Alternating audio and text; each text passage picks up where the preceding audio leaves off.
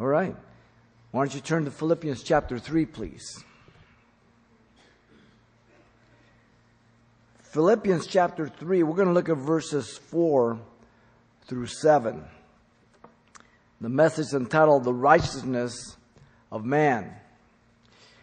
Paul established that we are to rejoice in the righteousness of God that He has provided for us in Jesus Christ, and boast in nothing but in Him.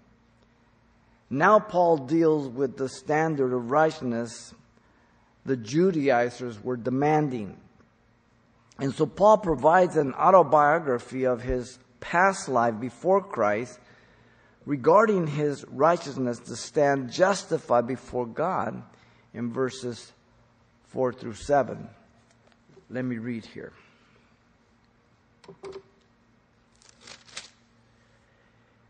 Though I also might have confidence in the flesh, if anyone else thinks he may have confidence in the flesh, I more so. Circumcised the 8th day, of the stock of Israel, of the tribe of Benjamin, a Hebrew of Hebrews, concerning the law, a Pharisee, concerning zeal, persecuting the church, concerning righteousness, which is in the law, blameless. But what things were gained to me, these I have counted loss for Christ. And so this autobiography of Paul's past life before accepting Christ regards the righteousness to stand justified before God. That's how he used to think. It's characterized by three things. First, we have the confession of Paul in contrast to the righteousness of the Judaizers in verse 4.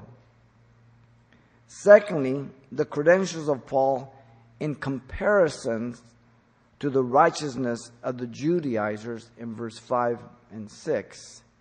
And thirdly, the conclusion of Paul in conjunction to the righteousness of the Judaizers. He hits it from every angle. It's an incredible section of Scripture here. Let's begin here with the confession of Paul in contrast to the righteousness of the Judaizers. Verse 4.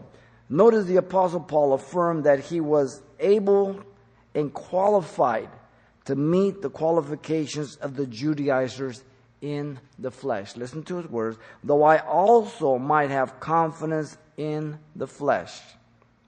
Paul is not contradicting himself from what he said in verse 3. He said we are the circumcision who worships God in spirit through the new birth there in the first part of 3. The circumcision made without hands by putting off the body of sins of the flesh by the circumcision of Christ. Remember we said that in Colossians 2:11. He said also in verse 3 that we rejoice in Christ Jesus in His atoning work to present us justified and righteous before God. Imparted righteousness, that's what it is, in Christ. Not imputed righteousness for sanctification. Okay? Imputed righteousness is the righteousness for justification. Once you're born again, He gives you imparted righteousness for sanctification to live it out. So the justification He's talking about is imputed righteousness. The righteousness of Christ is placed upon you. God made Him to be sin for us who knew no sin, that we might be made the righteousness of God in Him. 2 Corinthians 5:21.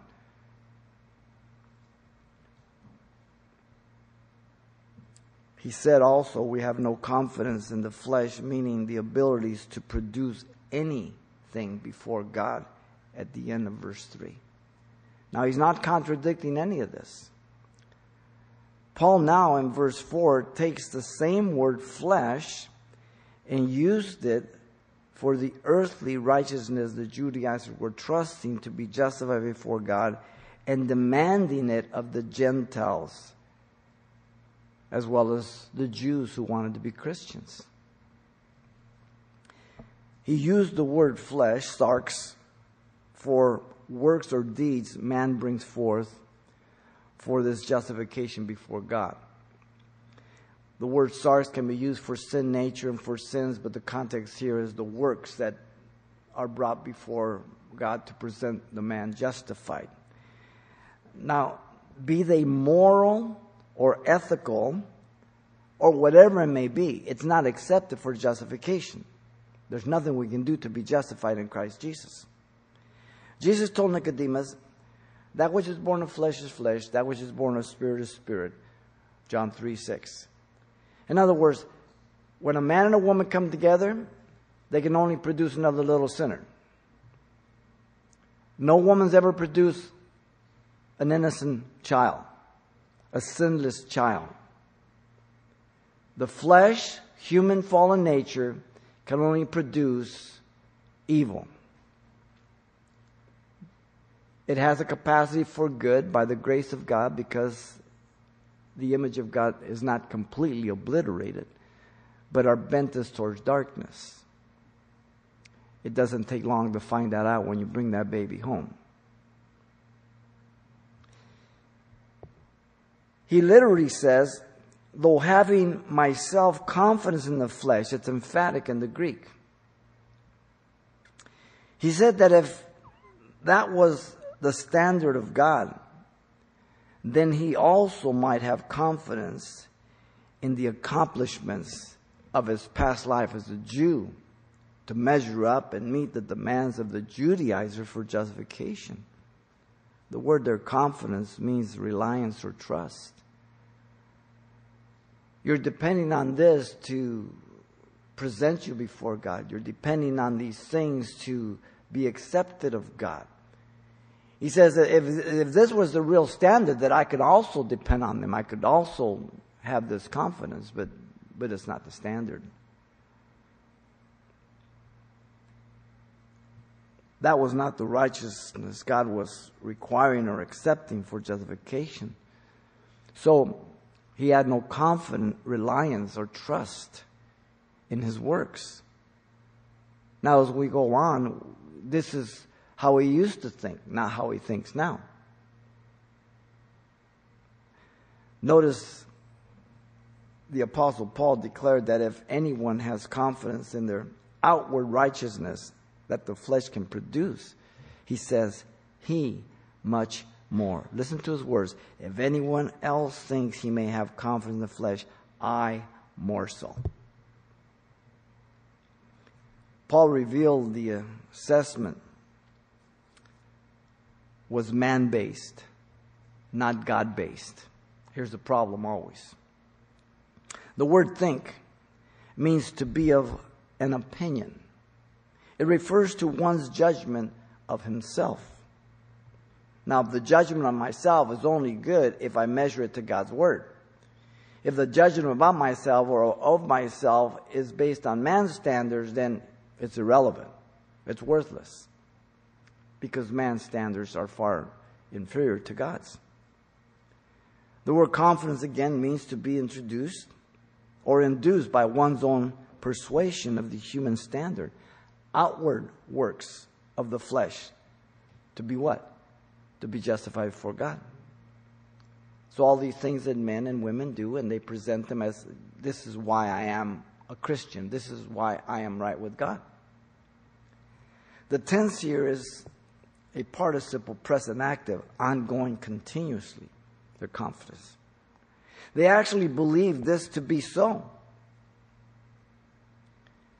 Paul the Apostle in 2 Corinthians 10:12 says, for we dare not class ourselves or compare ourselves with those who commend themselves, but they measuring themselves by themselves and comparing themselves among themselves are not wise.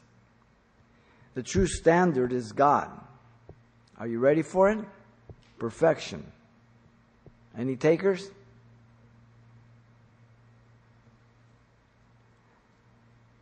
Man doesn't have that high standard. The reliance of their persuasion is the works of the flesh. Flesh works, if you will. Flesh, the word sarx again, is man at work apart from God. This means whether it be man at his lowest and worst in sin, or man at his highest in the highest moral and ethical thing? If God's not in it, it's works of man. It can't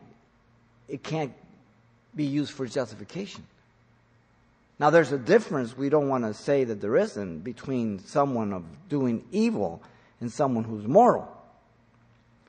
But before God, for justification, whatever is from man apart from God, it's totally rejected by God. Paul revealed if what the flesh can produce outwardly was their confidence, then he had greater confidence over them. The word more there means to be greater in degree or more readily. The life of Paul as a Jew was impressive by every standard. He will give a list of his credentials and accomplishment in the next two verses. He could put himself side by side with any of the Judaizers and surpass them. He smokes them.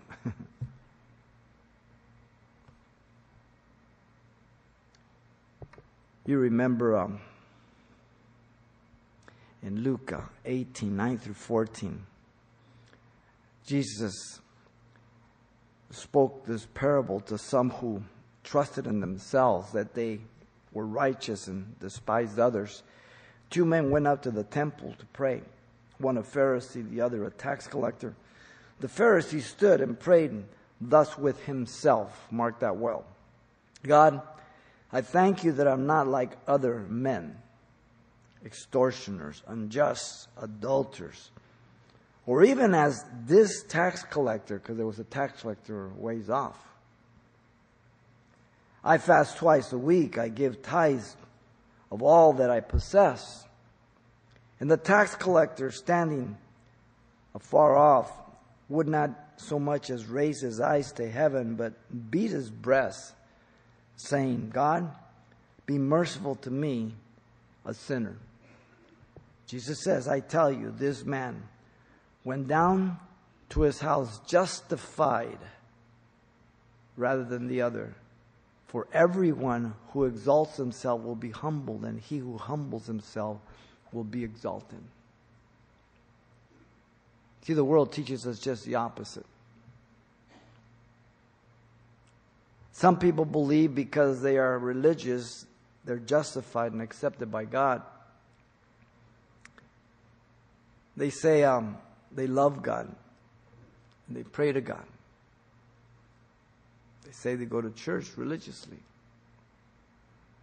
They say they help any person they can. They say they give money to their church. As if that is what allows them to be justified before God. Listen to Titus 3:5. It says, not by works of righteousness which we have done, but according to his mercy he saves us through the washing of regeneration and renewing of the Holy Spirit. Only by the justification of Jesus Christ, believing and accepting his death and his resurrection as the atoning payment for my sin. Other people believe because they have been baptized that they are Christians and will be in heaven.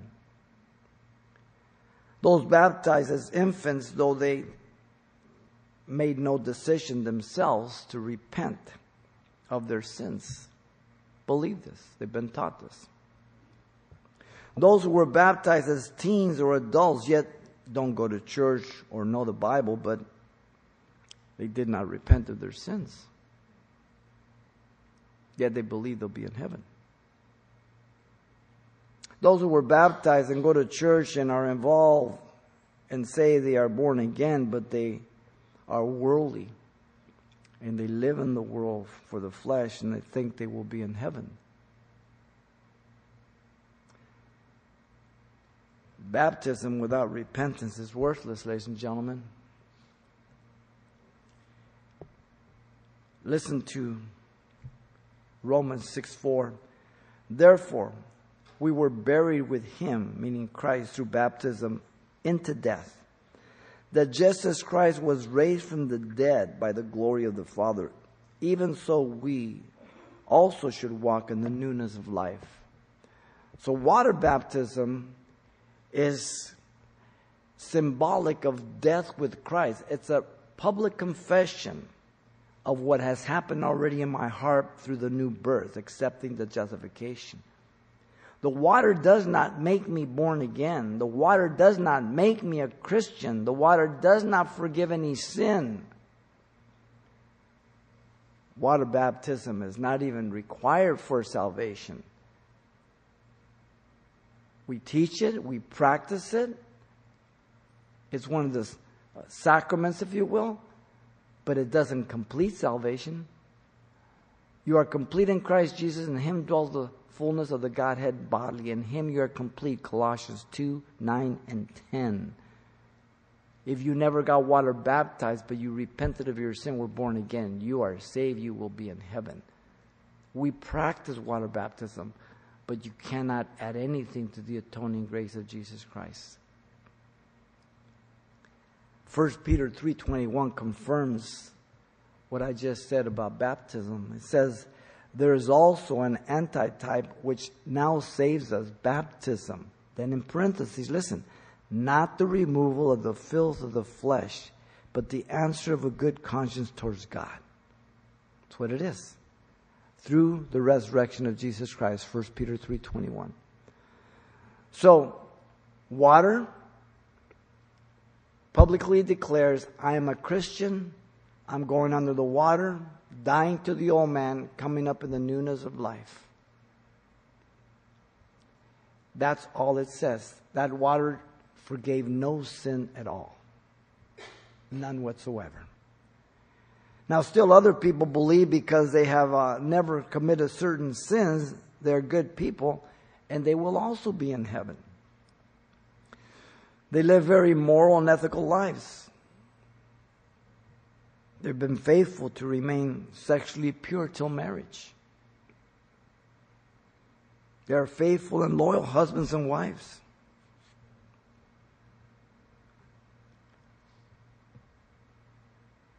But the scripture says they have all turned aside. They have all together become unprofitable. There is none who does good, no, not one. And the word unprofitable is the word that is used for rotten produce. Romans 3:12. It's quoting Psalm 53:3. If you ever worked in the produce market or in the store, you know that there's only one thing that you don't get credit on, produce.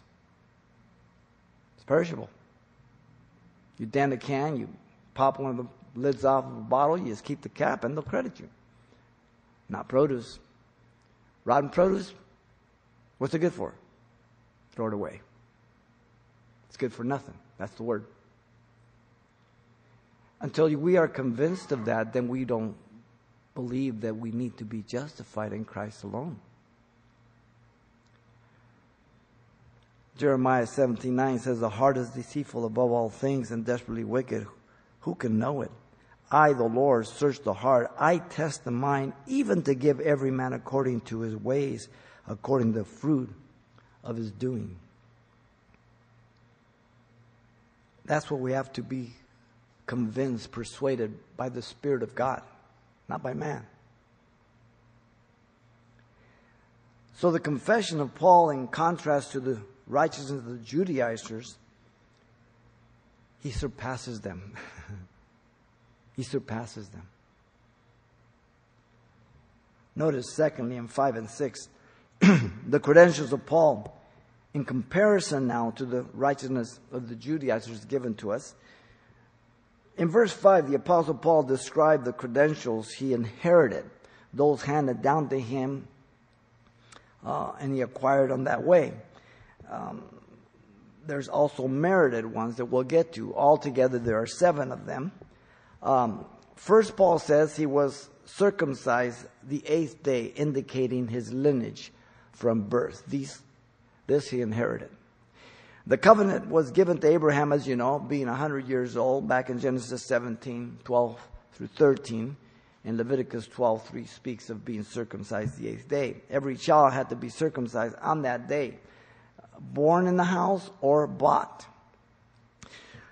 This was an everlasting covenant given, by the way, to Israel, not to the Gentiles. Okay? That's a covenant for Israel. Genesis 17:12-13 gives you that, as well as Leviticus. This was the seal of righteousness by faith, Paul tells us in Romans 4:11. This represented the cutting away of the flesh life. Remember that Abraham received this covenant after he went into Hagar sexually and had an Ishmael, trusting himself, his flesh, to produce the heir. God says, not the one I promised you. So we're going to just give you a covenant to remind you that flesh cannot produce spirit and the things that I promise. Wow. Now this is opposed to the Gentile proselytes. There were those who were proselytes of the gate, in contrast to God-fearers who followed only the ceremonial and dietary law and the ritualistic aspect of the law. But those proselytes of the gate, they also got circumcised. These proselytes of the gates, they might have been 18, 20, 25, 50 when they did that. They're distinct from the 8th day. That was the Jewish standard. By the way, that's when a baby's blood coagulates. It peaks on the 8th day. How interesting. They used to do it all the time, the 8th day. But now, with medicine, they do it right away and give the kid a shot. Because they're lazy. They don't want to come back and do it on the 8th day. But they charge another $1,000 probably. This was opposed to Ishmael, who was circumcised at age 13. As well, all Arab boys. That's when they run away from home. Genesis 17:25.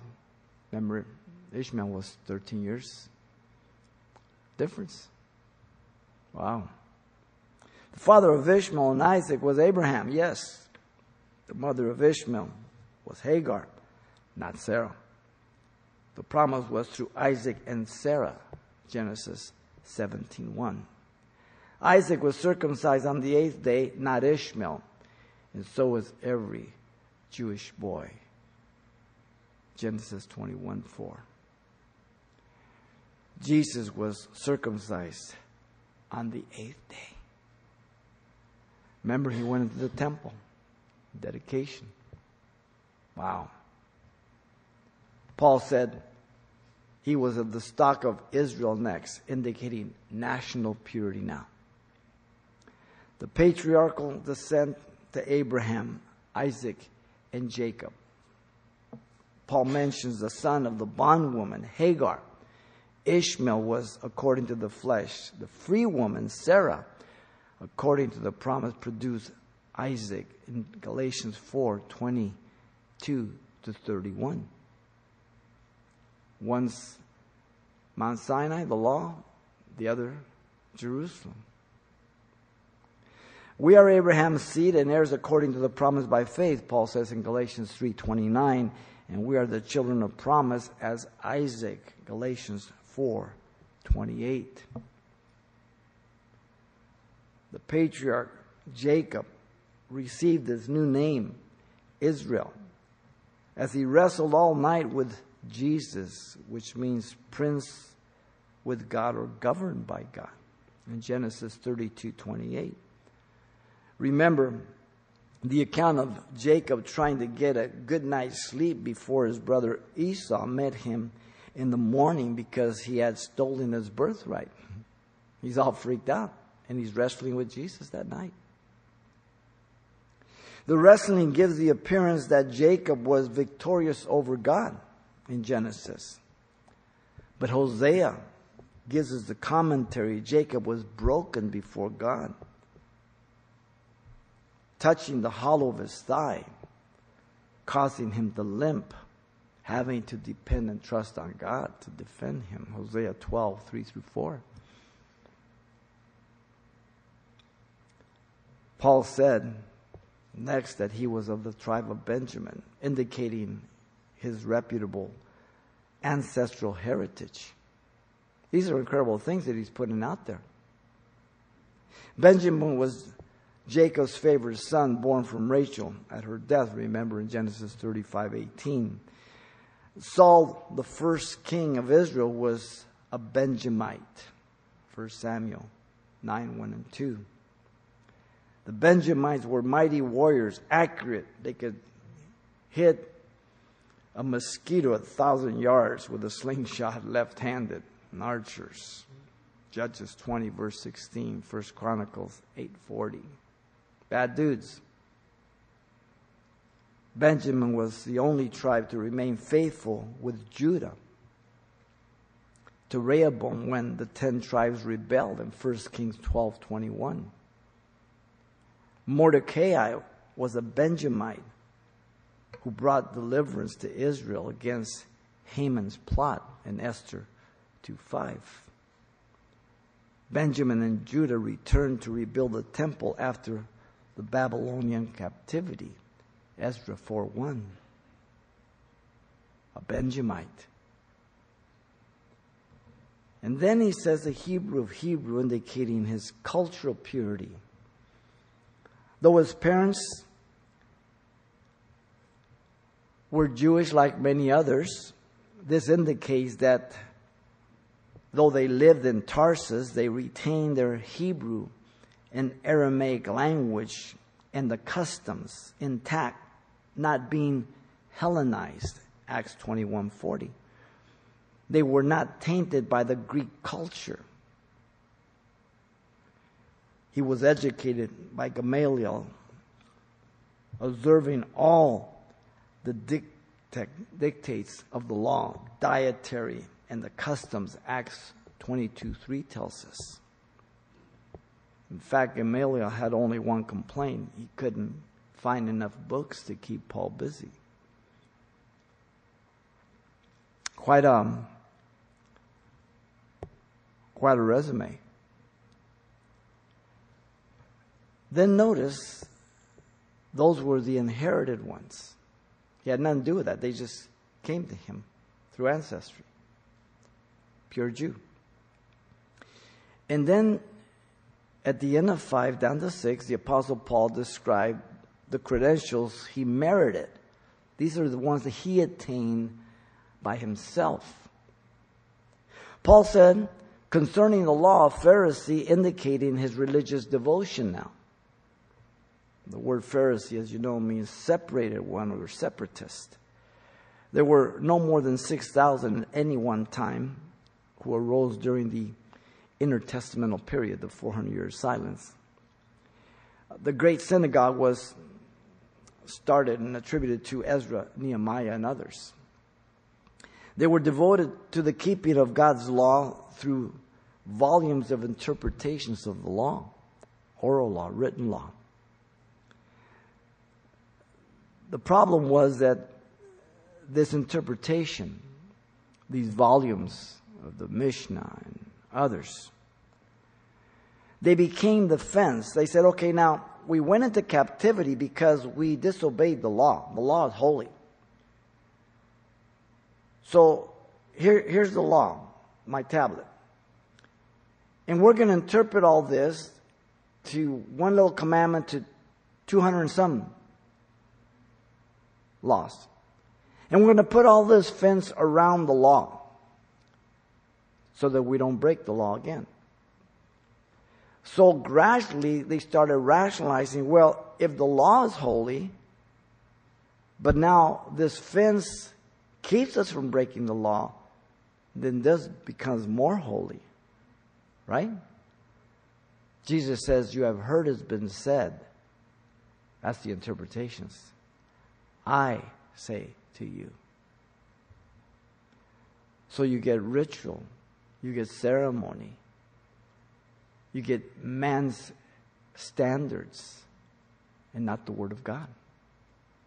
Wow. Paul said he was brought up in the strictest of our father's law, Pharisee, Acts 22:3. Paul believed in the resurrection and angels, not like the Sadducees. In fact, when they were trying Paul picked up on this and said, I'm here being questioned or the resurrection of the dead. And he got them all fighting in Acts 23:6 and walked away. Paul told Agrippa, according to the strictest sect of our religion, I live a Pharisee, Acts 26:5. Paul was one of the few Pharisees that was a doer, but it was only outward, not inward. Okay? You may be religious outwardly, but the change hasn't come inwardly yet. Okay? Discipline comes from within. Regimentation comes from without. If you were in the service, you know what I'm talking about. Those men who were disciplined, they acted morally and everything when they were on leave. Those who were regimented, they only looked like they did while they were on base. Once they were out in the street, no way. There's a big difference. Outward, inward.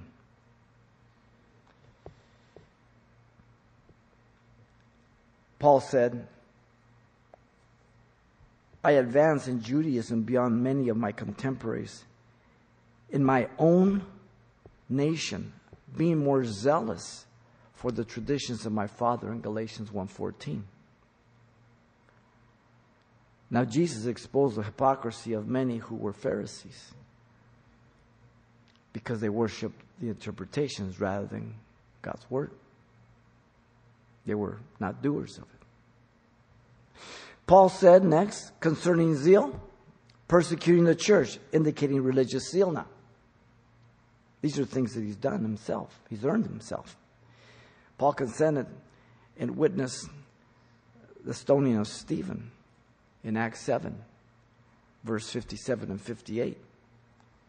It says, then they cried out with a loud voice, stopped their ears, and they ran at him with one accord, and they cast him out of the city and stoned him.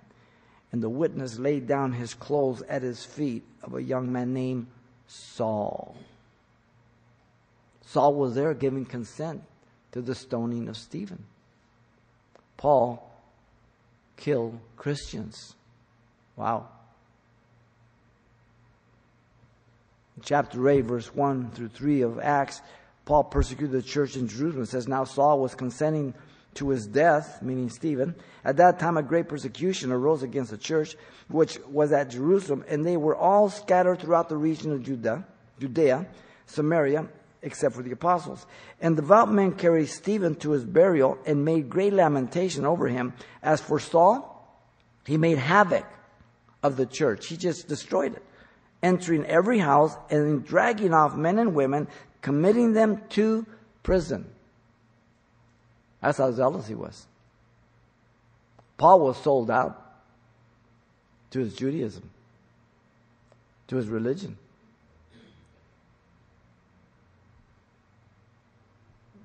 Paul persecuted the church even to Damascus.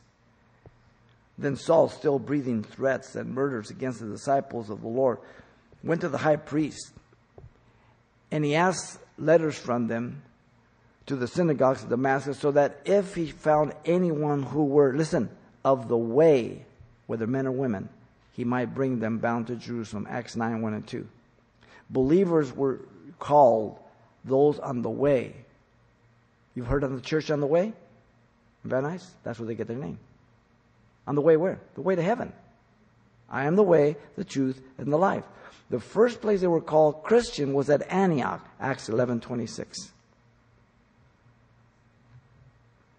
To the temple, mob, Paul said, I persecuted this way to the death, binding and delivering into prison both men and women, as also the high priest bears me witness, and all the council of the elders, from whom I also received letters to the brethren, and went to Damascus to bring in chains even those who were there to Jerusalem to be punished. To Agrippa, in Acts 26, 9 through 11, he says, indeed, I myself thought I must do many things contrary to the name of Jesus of Nazareth. This I also did in Jerusalem, and many of the saints I shut up in prison, having received authority from the chief priests. And when they were put to death, I cast my vote against them. And I punished them often in every synagogue, and compelled them to blaspheme, and being exceedingly enraged against them, I persecuted them even to foreign cities. You did not want to get on Paul's bad list. He was public enemy number one against Christians. No one liked him. He told the Galatians, for you have heard of my former conduct in Judaism, how I persecuted the church of God beyond measure and tried to destroy it. Galatians 1:13. But Jesus says the gates of hell will not prevail against his church. Paul was a diamond in the rough. God saved him and turned his life around.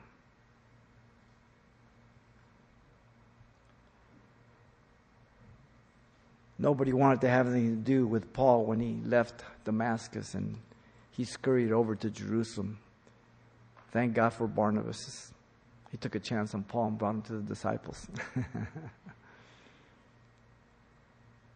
Paul said concerning the righteousness which is in the law, blameless, the last thing, indicating his social uprightness. This speaks of religious obedience. Blameless means irreproachable and faultless. Of course, he's speaking of outward obedience, of right living, not inward righteousness of the heart. He's religious. That's what's his standard. Not born again. The parable of the unforgiving servant shows the difference between what is portrayed outwardly and inwardly by his failure to remember and recognize how much he had been forgiven in Matthew 18:21 through 35. As the master forgave him millions, and then he took his servant that owed him just pennies and grabbed him and threw him in jail. The master said, you evil servant. I forgave you all that, and you dare throw him in jail? Wow. Outward, inward. Big difference. Maybe you have inherited some very honorable and high credentials. You might have been born into a very wealthy and prominent family and society with a very good education. You might have a long line ancestry of purity in your family line.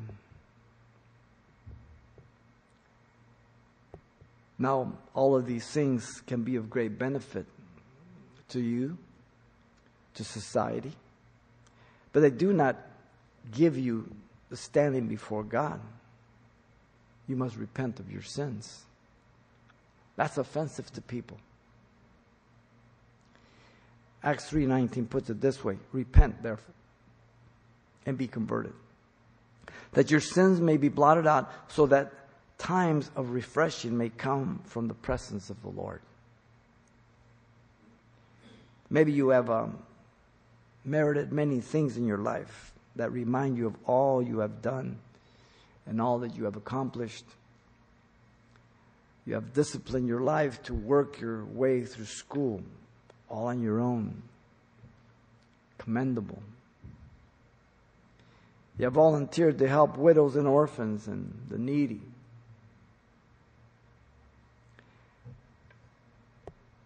You have not compromised your morals or character in your personal life or work. What a valuable person you are for society and the world. But you still have to acknowledge that you're a sinner in need of salvation. Romans 3:23 says, for all have sinned and fall short of the glory of God. All is all. In Greek, Hebrew, Spanish, English, whatever. It's all. The standard of man differs depending on who we are judging. We can favor people. We compare people. We judge others' lives who fall in sin much harder than we judge our own life. Because my sin always looks a lot uglier on you than on me. People will say, oh, I just can't forgive myself. Shut up. You have no problem forgiving yourself. You might regret the consequences, but you don't have any problem forgiving yourself. What you don't like living with is the repercussions.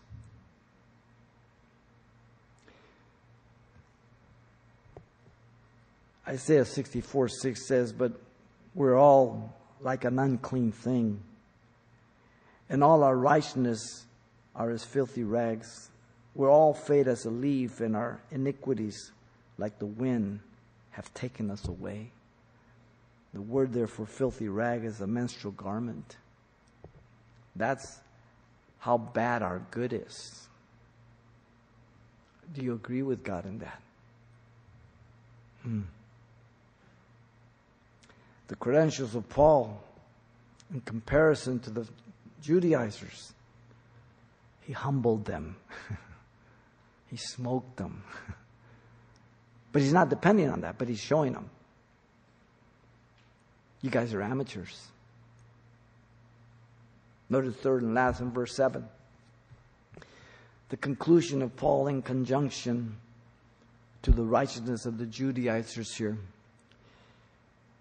The Apostle Paul acknowledged that the things gained to him before coming to Christ had value for men, but not before God. Listen to his words. But what things were gained to me? Paul understood that in spite of this impressive list of inheritance and accomplishments, they had no spiritual worth to be accepted by God.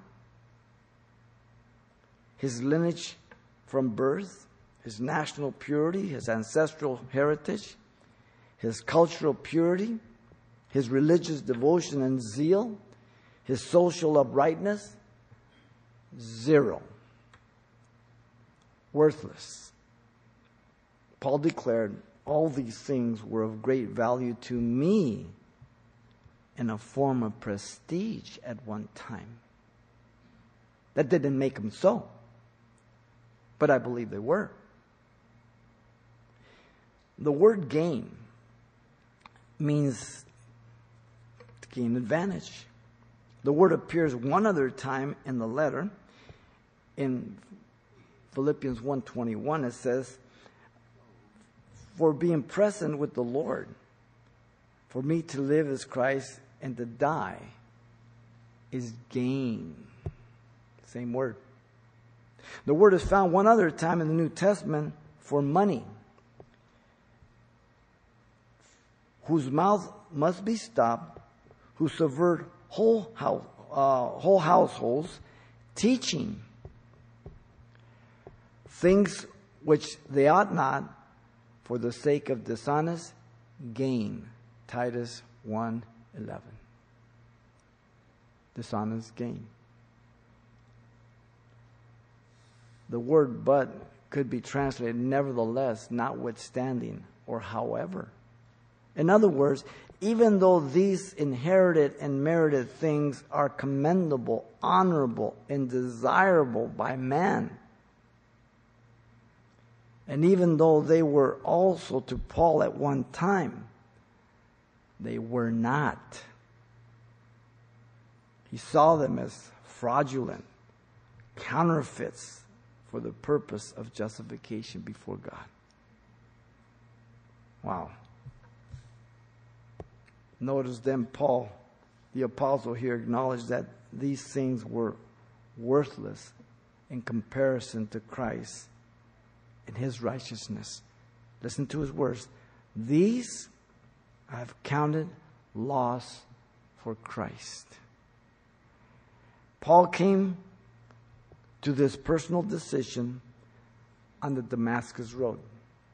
Acts 9. This was Paul's decision in the past and continued to be so in the present. The tense is the indicative perfect middle voice. The middle voice indicates he is the person involving in this conclusive decision, and he made it in the past, and it continues. He used to trust in these things, now he doesn't. He's bringing them up to show how deceived and evil the Judaizers are in trying to deceive others. And so Paul was assessing what was truly valuable before God in comparisons to what was not valuable at all for justification. Look at the word counted. It means to consider, to deem, to think, or to esteem. The tense is the indicative perfect middle voice. Literally, I have counted and continue to do so again. The idea is one of making a value judgment between two things. The clear understanding being that one thing is helpful and profitable, the other not at all. The word loss literally means damage. The word is similar to a bookkeeper's ledger, where the accountant would erase the word gain or credit and write the words loss or debit. The word is used for the cargo that was worthless in comparison to the human life in the storm at sea in Acts 27, 21, and 22. Same word. They threw the stuff over because life is more precious. Wow. All these things Paul had just mentioned add up to nothing of value before God for justification or salvation. They get in the way of trusting the righteousness of Jesus alone for salvation and damage the soul. Human works. So Paul saw the righteousness of a man and of God as a ledger of profit and losses, assets and liabilities. Wow. You got to remember the rich young ruler. What did he say to Jesus? Good teacher, good master. What shall I do that I may inherit eternal life? Doing. Jesus says that I've done it since my youth, all of them. You lack one thing. Go sell all that you have, give to the poor. And the commentary says, and he walked away sorrowful because he had many riches. God put his finger on his God. His wealth. Not that he couldn't be saved. By the way, it says, and Jesus loved him. It's like using counterfeit money. It's worthless. The Bible makes no exception. Every person must see their own measure of righteousness as worthless in comparison to the righteousness of Jesus Christ. Commending ourselves by the works and things we do to be accepted by God is deceptive. There is nothing worth with doing evil, but there also is nothing wrong with doing good. It serves and benefits society, but once again, not before God, for justification. Comparing ourselves to others is not a true comparison because it is not man that we are to be accepted by, but God. By the way, I will always compare myself to someone worse than me. Never someone better, because then I'll look bad. Well, I don't yell at my wife. See, we always compare ourselves to, and even in that, it's false because we're probably guilty of that also.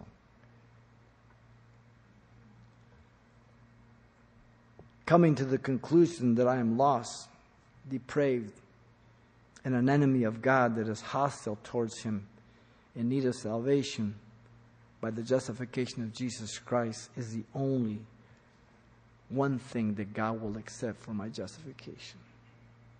Nothing else. Ephesians 2:1-3 puts it this way. And you He made alive, who were dead in trespasses and sins, in which you once walked according to the course of this world, according to the prince and the power of the air, the spirit who now works in the sons of disobedience, among whom also we all once conducted ourselves in the lust of our flesh, fulfilling the desires of the flesh and of the mind, and were by nature children of wrath, just as others. That's a definition of every human being until they're born again, justified by Christ. You see, the Bible says that our justification by Christ is sufficient and adequate for every sin committed against God and man, for lies and deception, for evil thoughts and deeds and words, for stealing and defrauding, fornication and adultery, for divorce and remarriage, for good moral people, for everything. That's why Paul says, for I'm not ashamed of the gospel of Jesus Christ, for it's the power of God unto salvation, for everyone who believes, for the Jew first and also for the Greek, for in it the righteousness of God is revealed from faith to faith. It is written, the just shall live by faith. Romans 1:16 and 17. There's the gospel. There's your justification. And so the conclusion of Paul, in conjunction to the righteousness of the Judaizers, he rejected them. Absolutely. So, this is Paul's autobiography of his past life before Christ, regarding his righteousness to stand justified before God, that at one time he trusted. And now he characterizes it by these three things. The confession of Paul, in contrast to the righteousness of the Judaizers, he surpassed them, he said. The credentials of Paul, in comparison to the righteousness of the Judaizers, he humbled them. And the conclusion of Paul, in conjunction to the righteousness of the Judaizers, he rejected them. That's the bottom line. Wow. It's going to be interesting being able to talk to Paul in heaven. Habakkuk, Micah, Obadiah. Read some of these books, so when you get up there, you say, I read your book. They come out and say, you say, who are you? He said, well, I'm Obadiah. Oh, who? Well, you didn't read my book? Are you in the Bible?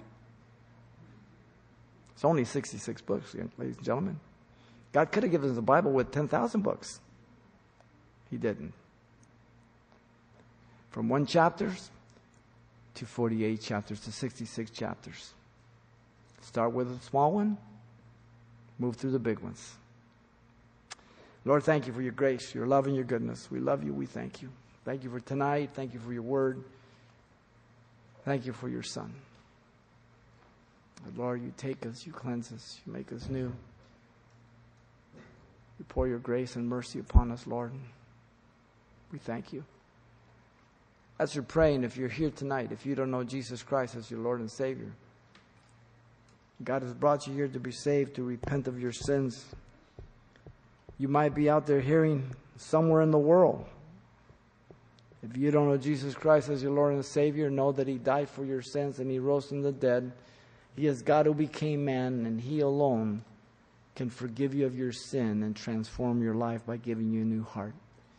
It's called repentance, seeing yourself as a sinner before God in need of a Savior, and that He paid the price on the cross as God the Father poured His wrath upon Him and then raised Him from the dead. Faith comes by hearing, hearing by the Word of God. If you want to be born again, if you believe that you are a sinner is by the grace of God, then this is your prayer to Him. Not to us, but to Him right now. Whether you're over the internet, the radio, or here. This is your prayer. Father, I come to you in Jesus' name. I ask you to forgive me, Lord, for all my sins. Give me a brand new heart. Baptize me with your Holy Spirit. I accept you as my Savior and Lord. In Jesus' name, amen.